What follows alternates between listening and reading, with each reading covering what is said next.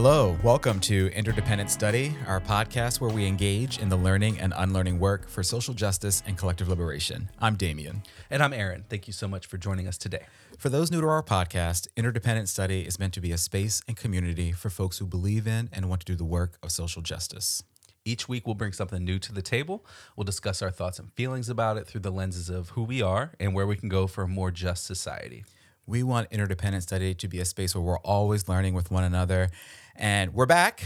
We had a few weeks off, but we're super excited to be back. It's just always really fun to be here at the table with you, my friend. And with that, you're up this week. Yeah. So what have you brought to the table today? Well, I thought it was your turn. Oh, no. We have nothing to talk about. We're just going to chat. No. Just kidding. So before our break, I talked about wanting to bring the discomfort law, I think is what we were calling it at the time, from Florida. It was a state bill, State Bill 242 in Florida. You can look it up. The Florida State Senate actually has a pretty decent website for tracking like legislation. So we were able to look at the actual language of the bill and also see where it is in the process, and it's dead. Yes. It died in committee, so it will not be fully considered by the Florida legislature, which is great news, Very frankly. But I think there's still quite a bit to talk about with this, because, I mean, Florida is not the only place where stuff like this is happening. Yep. Right-wing governors like Ron DeSantis, who really pushed for this, are signing executive orders and sponsoring or endorsing laws like this across the country. And we talked about the moral panic of critical race theory and the reactions of right-wing lawmakers to quote-unquote what they think of as critical race theory. Unquote, and this is a real example of that, right? Right. So I also want to highlight the ways, another piece of this puzzle for me, it's not a puzzle, right? Like, because it's happened, like it's really impacting real people. Yep. But the ways that trans folks are being targeted by laws as part of this culture war that the right is waging on all of us. It's really the only kind of policies that they will put forward at all. And it's all they've really been doing for culture war and like real war. It's all they've really been doing for like 20 plus years. And it's an attempt to try to force us to see the world as they see it. So as these wealthy white cisgender men who are usually some form of Christian, right? So in this worldview, there's no room to recognize the often violent ways that poor people and black people and trans people and immigrants are treated in the U.S.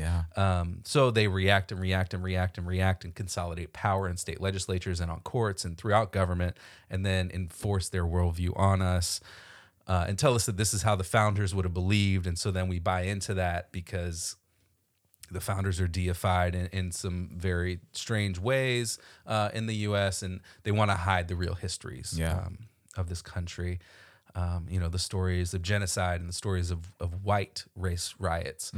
So I guess I want to talk a little bit today about this bill, the danger of it. Sort of, we'll try to connect it to some of the other ways that things like this are happening across the country. Right. And then, we also brought this article from the Washington Post about some pieces of Florida history that would be purposefully hidden by this law, and other things. So we'll talk about that too. But those pieces of history in particular were so fascinating. So I'm super excited to talk about that. And by fascinating, I mean the idea that, as you say, like they would be not taught to our students as a result of a bill like this. I also am really intrigued by, your comment around this being sort of wealthy white cisgender men, sort of, some form of Christian.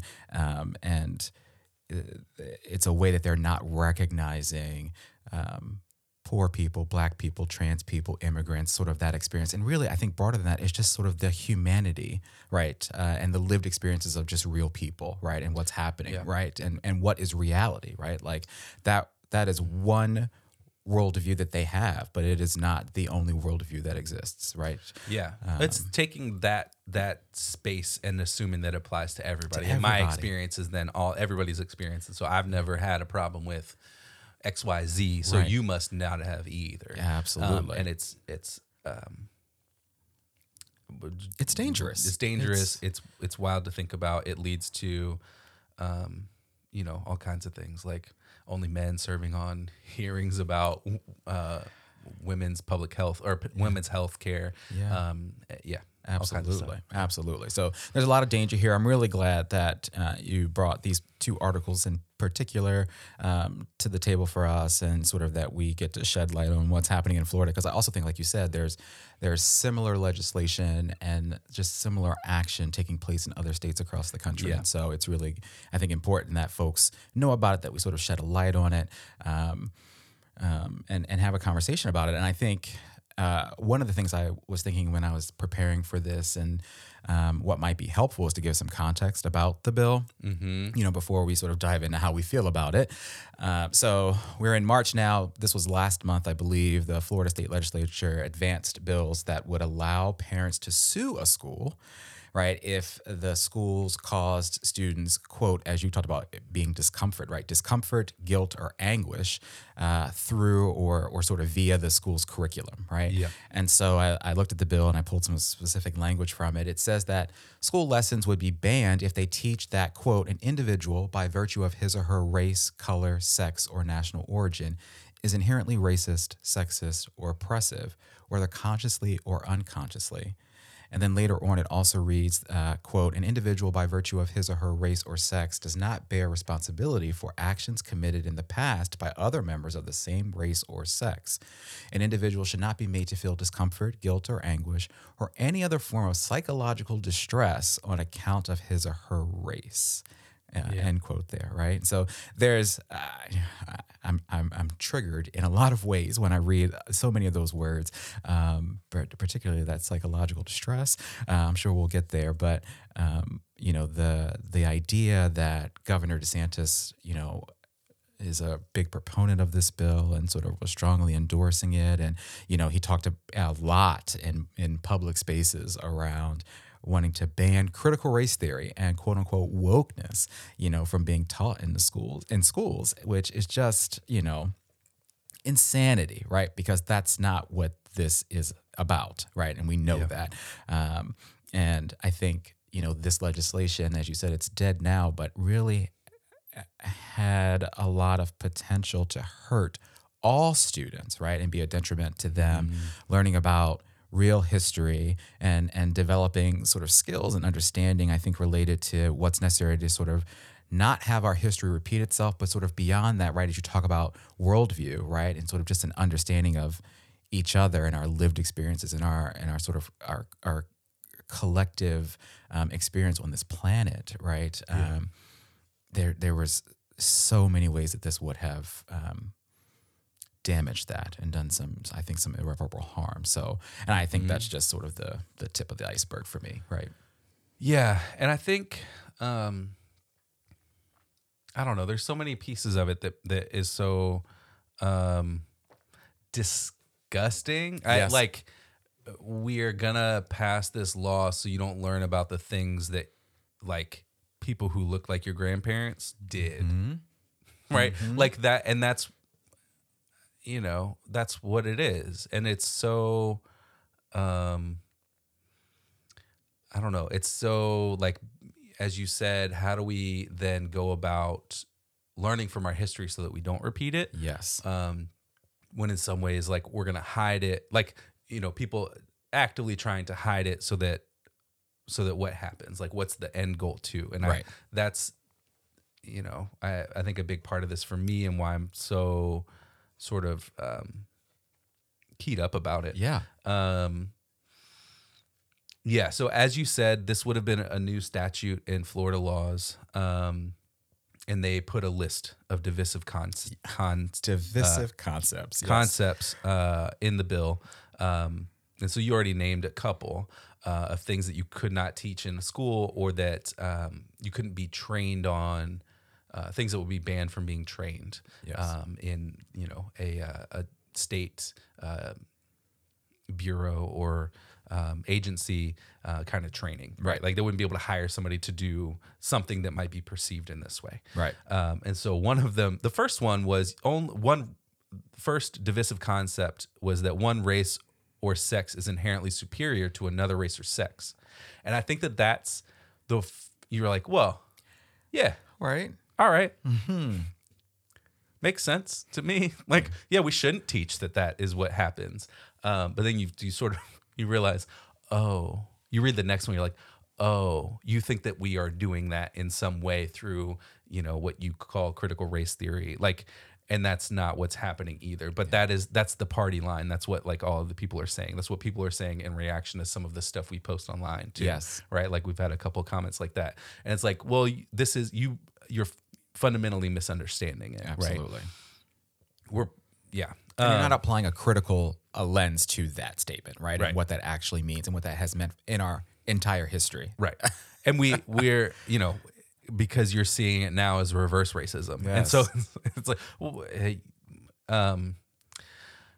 yeah. So this is how they get you. Yes. They want it to seem reasonable at first, and then, but literally the next one is you cannot teach that the United States is fundamentally racist or sexist, which is preposterous. Yeah. Right? Like this is a nation founded in the enslavement of African people, right? And that system was developed in such a way as to separate poor people into different classes so that they wouldn't join together in order to support one another, right? In solidarity to then overthrow the system. So it's not to mention, the genocide. And, that was my next. Yeah, I was like, sorry, I jumped the gun. And not to mention there's the more. ways that we were like systematically, purposefully removing people, which also is not something that I feel like we teach in schools, that it was like a purposeful process by the government in a lot of places across this land. Yeah.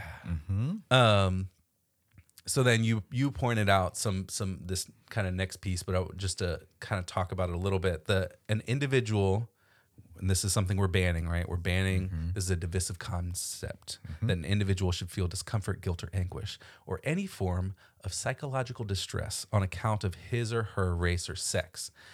And that's really, I think, egregious to me, because it puts the responsibility of somebody's reaction to a piece of information on the person delivering that information, which we obviously cannot control, right? Like this is a form of, to use an idiom, shooting the messenger. Yes.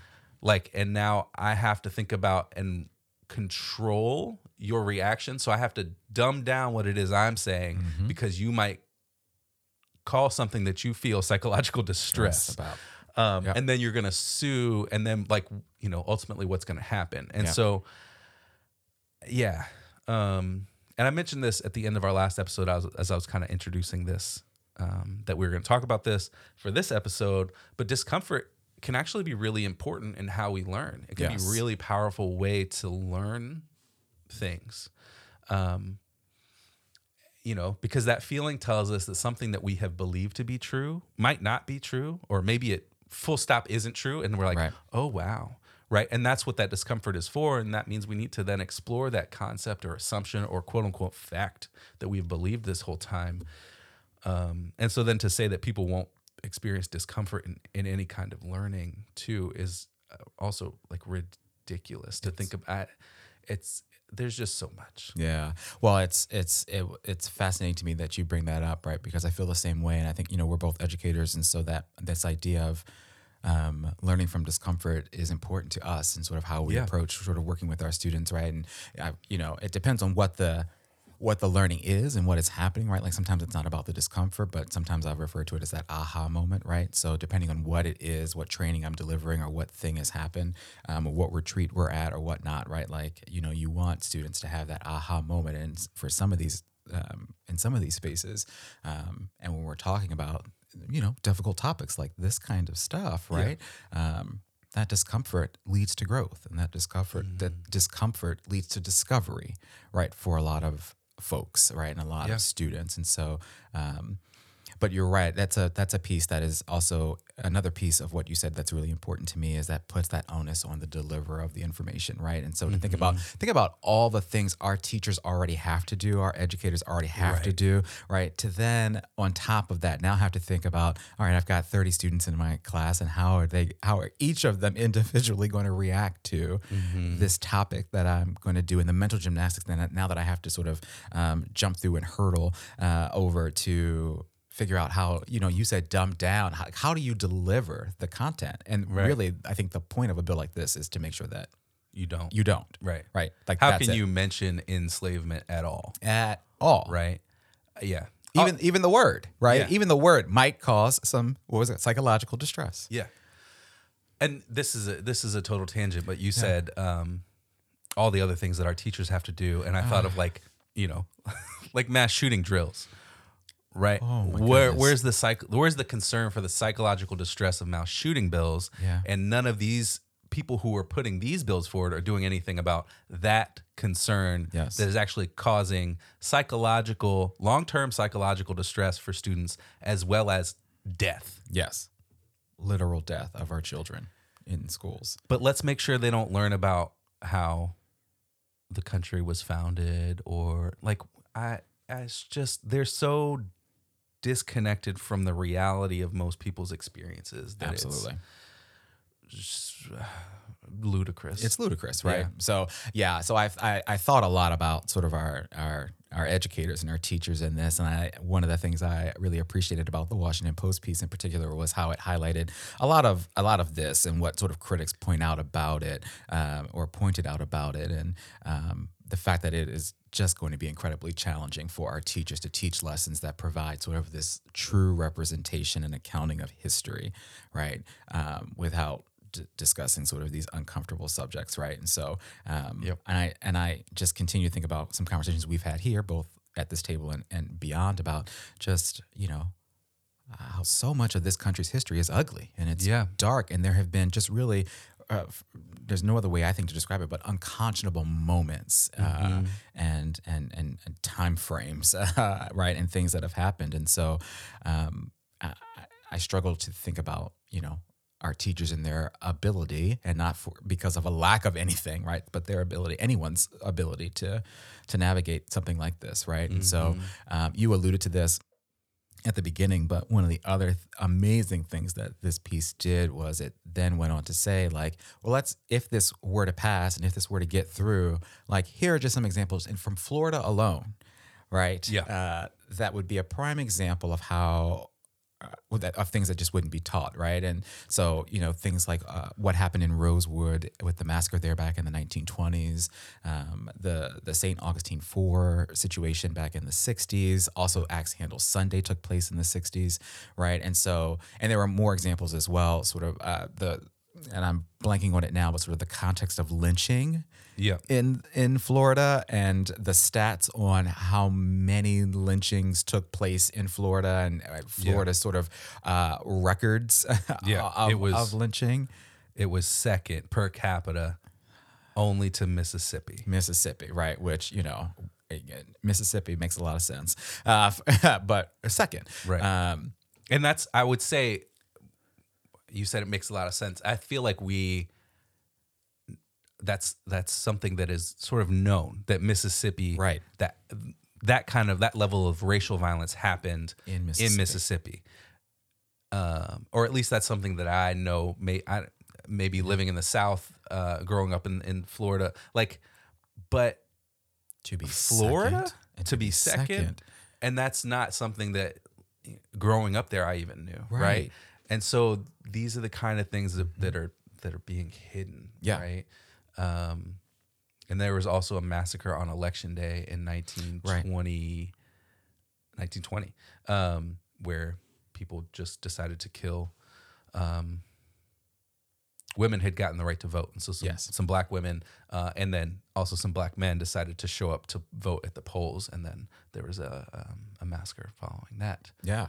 So it's to me it was illuminating in the sense of, there are some things here, and folks listening may be like us, right? If you've never heard of the St. Augustine 4 or the or Axe Handle Saturday, right? Like there are some great things to look up, right, and to see what happened in Florida and in our history.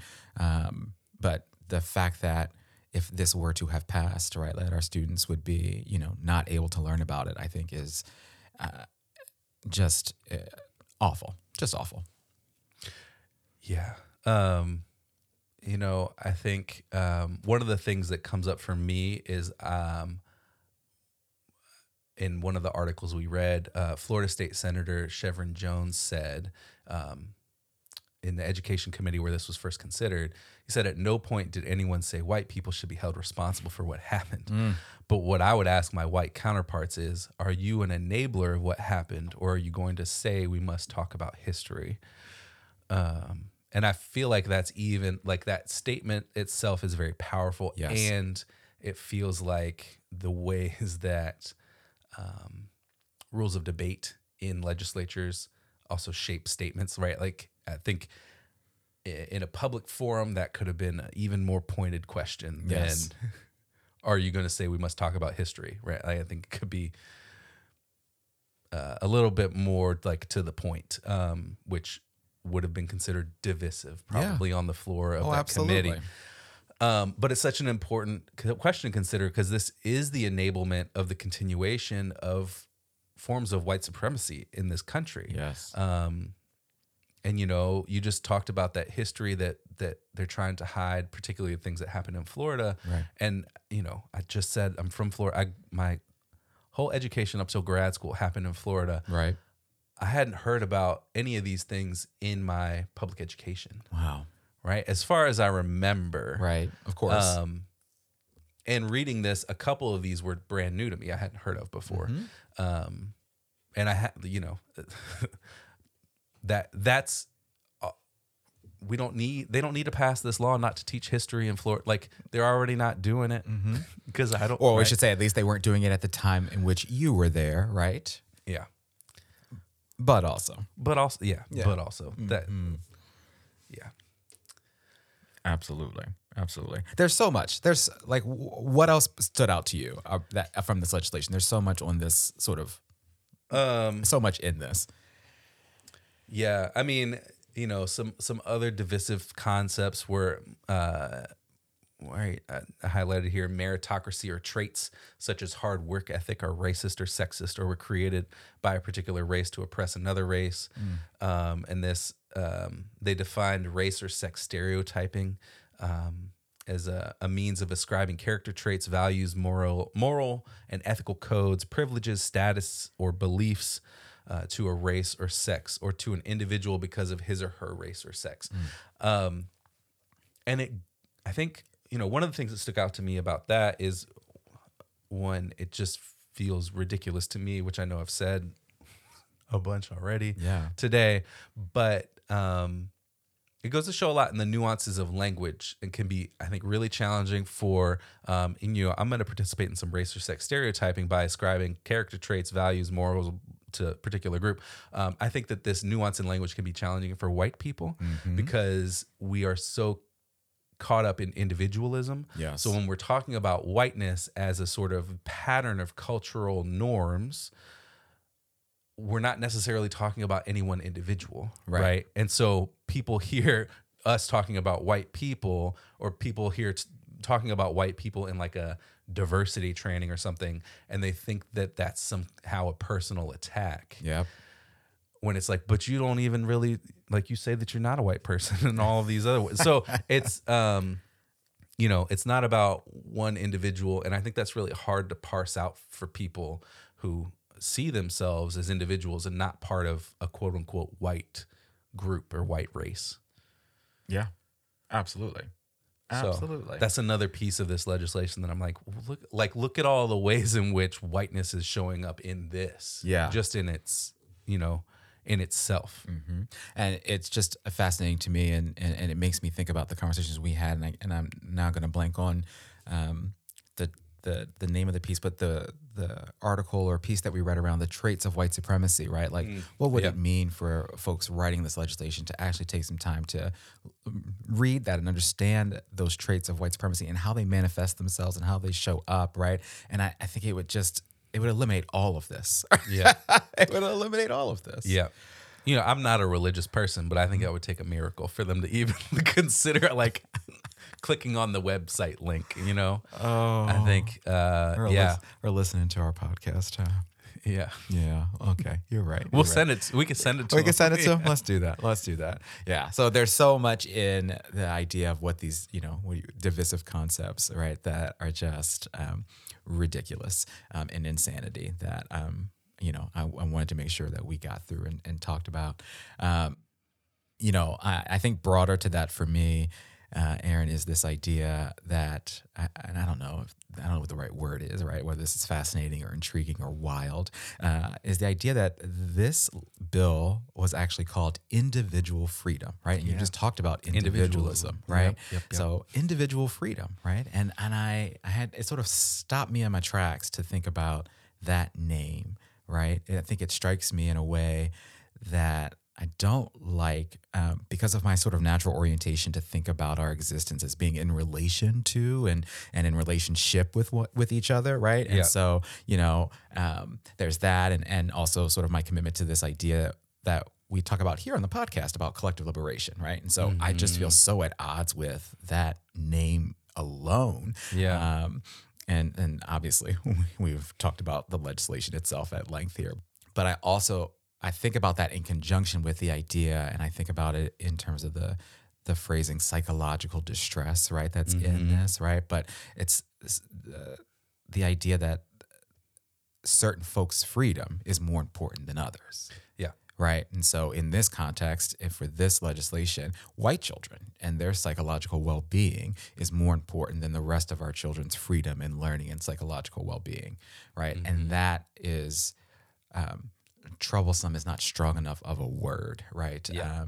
And despicable, right? It really is, right? Because that is who we are most concerned about in the context of this bill, and when we think about individual freedom, right? Yeah, I mean, it's the other thing that sticks out to me is calling it individual freedom.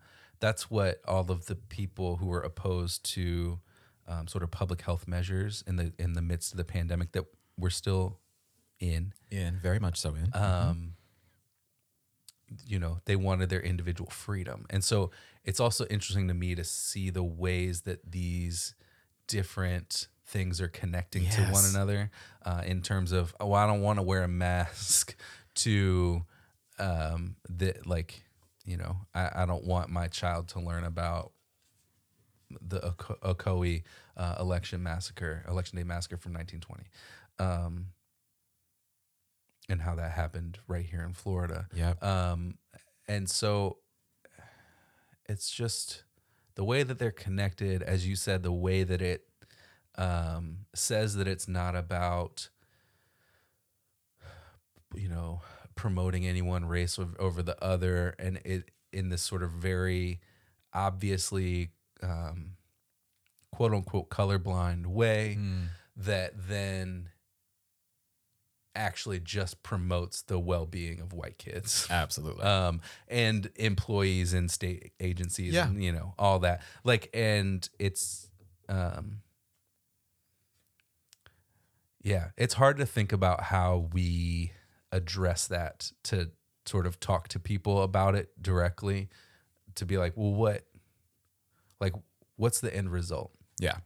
Yeah. What is the end result of this legislation?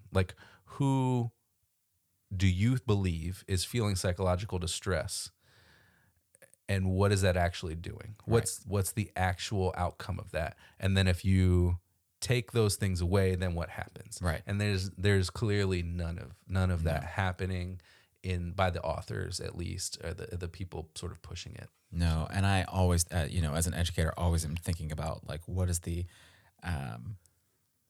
it mean on the other end for our students, right? Like when if like you did, right? K through 12, right? Like what does it mean when these students graduate and leave us?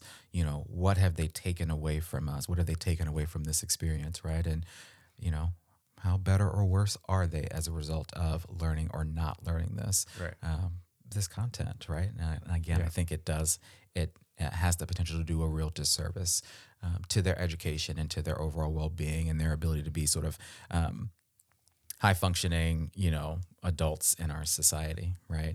And so I think the other piece to point out about this is, this legislation was being proposed in Florida, and it isn't just limited to Florida, right? And so that's something that I think is important to note and to point out, right?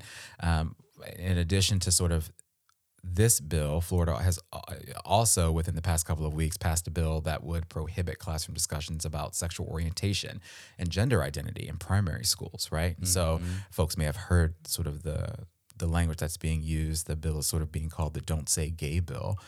And there's similar legislation to that being proposed in Louisiana as well, right? And so I think, to me, it's really difficult to comprehend the threat and danger that this kind of bill is going to do to our LGBTQ students, right? And so there's all this work being done in various states across the country to, again, ban critical race theory being taught in schools, which is just preposterous. To also, and we talked about this before, remove books from school libraries, right? As well. And I struggle with sort of the snowball effect of all of this sort of hateful rhetoric and these efforts and of what's to come and sort of what it will mean for our society and especially, again, our children. Yeah, you mentioned the Don't Say Gay bill and some stuff happening in Louisiana too. I mentioned at the beginning that these things are all connected to the sort of right-wing culture war of churning out all these pieces of legislation. And I think let's spend an episode in the near future talking about the different things that are sort of happening with that. Because what's happening in Texas is also atrocious with trans kids and authorities, teachers, school administrators then reporting parents to Child Protective Services if their child expresses that they might be trans, right? Or starts to transition, and anything like that. And so I think that there's also a lot to discuss and be paying attention to with all of that as well. And so I think, let's do an episode about that. Absolutely. Well, and that's a good, I think, transition to think about application, right? Yeah. Right. Because this kind of attack on critical race theory and attack on sort of this culture war, as you call it, right, is happening in other places, right? And so it's important to think about the connections that are being made and the work that's being done across the country around this. So maybe we should shift to talk about that. What do you think? Yeah, let's talk about how it applies to our day-to-day lives. Yeah. So I've said a version of this, I think, over and over on this little podcast of ours, but we can't ignore this history. Yes. Right. The sort of 5 incidents that I think were named in that Washington Post piece are important. So if we continue to ignore and suppress this history and these stories, then we continue to reinforce the racist dynamics that operated in history and continue to operate today. So these kinds of laws are directly applicable to those for those reasons. And these laws also turn us on each other. Yeah. Right? They frequently create reporting structures for people to send in reports about teachers or other people who are violating these laws, which then it uses the state as a way to reinforce these laws about race, which they say is something that doesn't happen anymore. So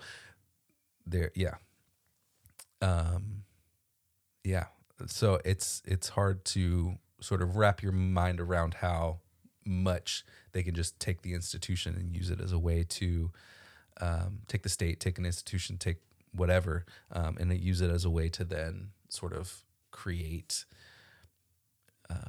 this environment where we're not talking about the history. We're not talking about all the things that all people have experienced in this country. Right? All people, absolutely. Yeah, this idea of making the institutions themselves a weapon is a huge piece of this. So I love that, right? We can't ignore history. When I was thinking about application, I also think about something we've talked about, I think many times on on this, and I don't know, I sort of teeters, I think, between application and homework, but this idea of us continuing to have conversations about critical race theory, I think is important, right?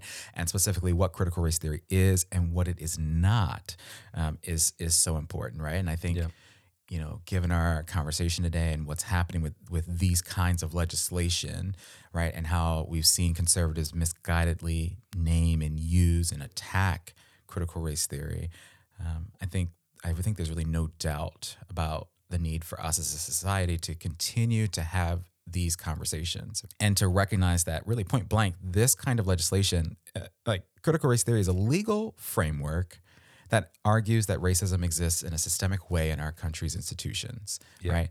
But it is not being taught in our schools, right? It's just simply not, right? It's being taught in some college courses. It's certainly being taught in law school, but it is not being taught to our children in K through 12 education, right? And so at least not in any kind of like widespread way. Like no, right? And so it does not sort of deem this kind of legislation worthy, in my opinion, and it is not what this legislation really is about, right? And so I think a big piece of application here is that we have to continue to have these conversations, and we have to be clear about what it is that we're actually talking about when we're trying to address issues related to social justice and what it is that we really want our children to be getting out of their education. So we have to be loud too. Of like, no, I want my kid to know the truth. Yes. Like I would like our children to experience some discomfort in learning. Yes. Because they're going to learn more that way. Absolutely. All right.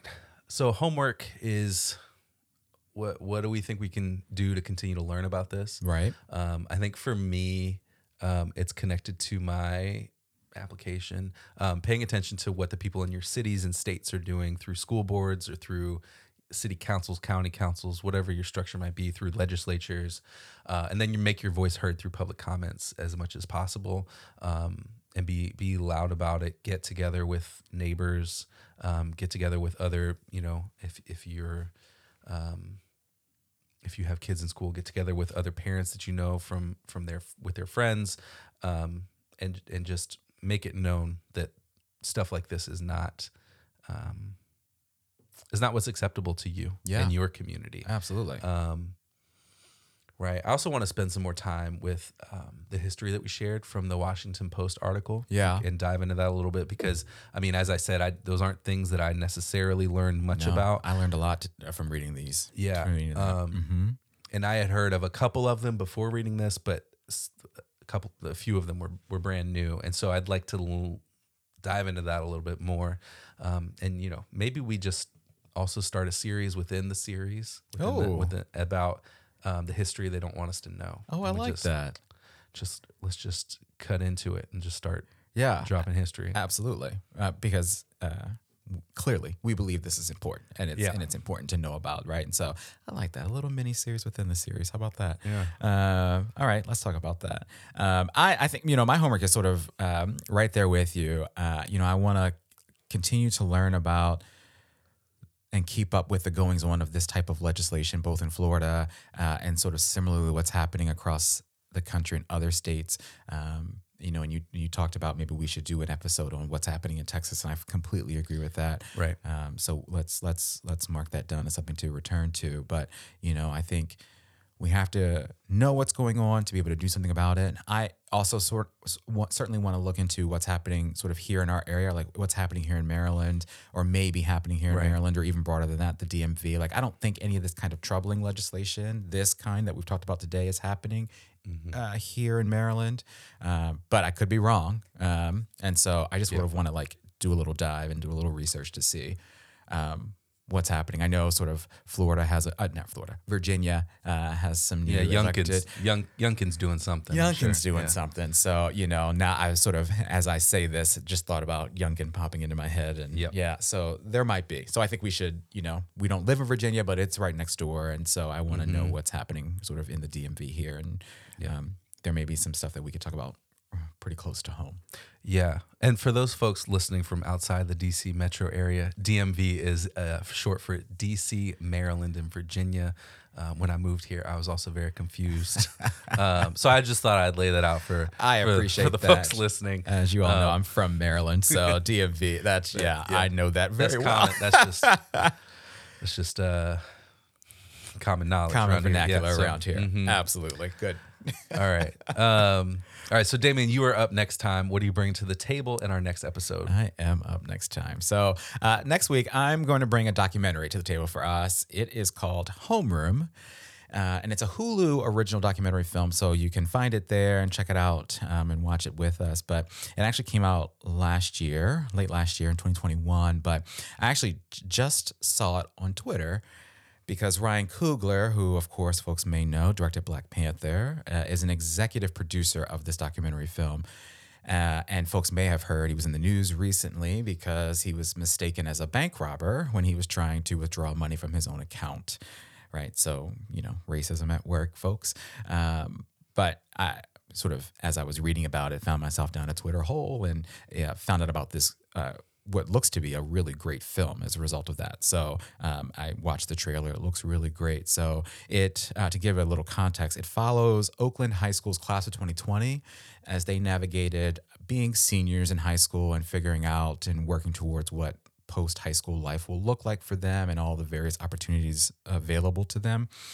But they also, obviously, being the class of 2020, had to navigate COVID in the midst of that. And so the film shares what that experience was like for them. But these remarkable students, there's some students that they follow from this class of 2020 from Oakland High School, are also engaged in some incredible activism work to eliminate the school district's police force.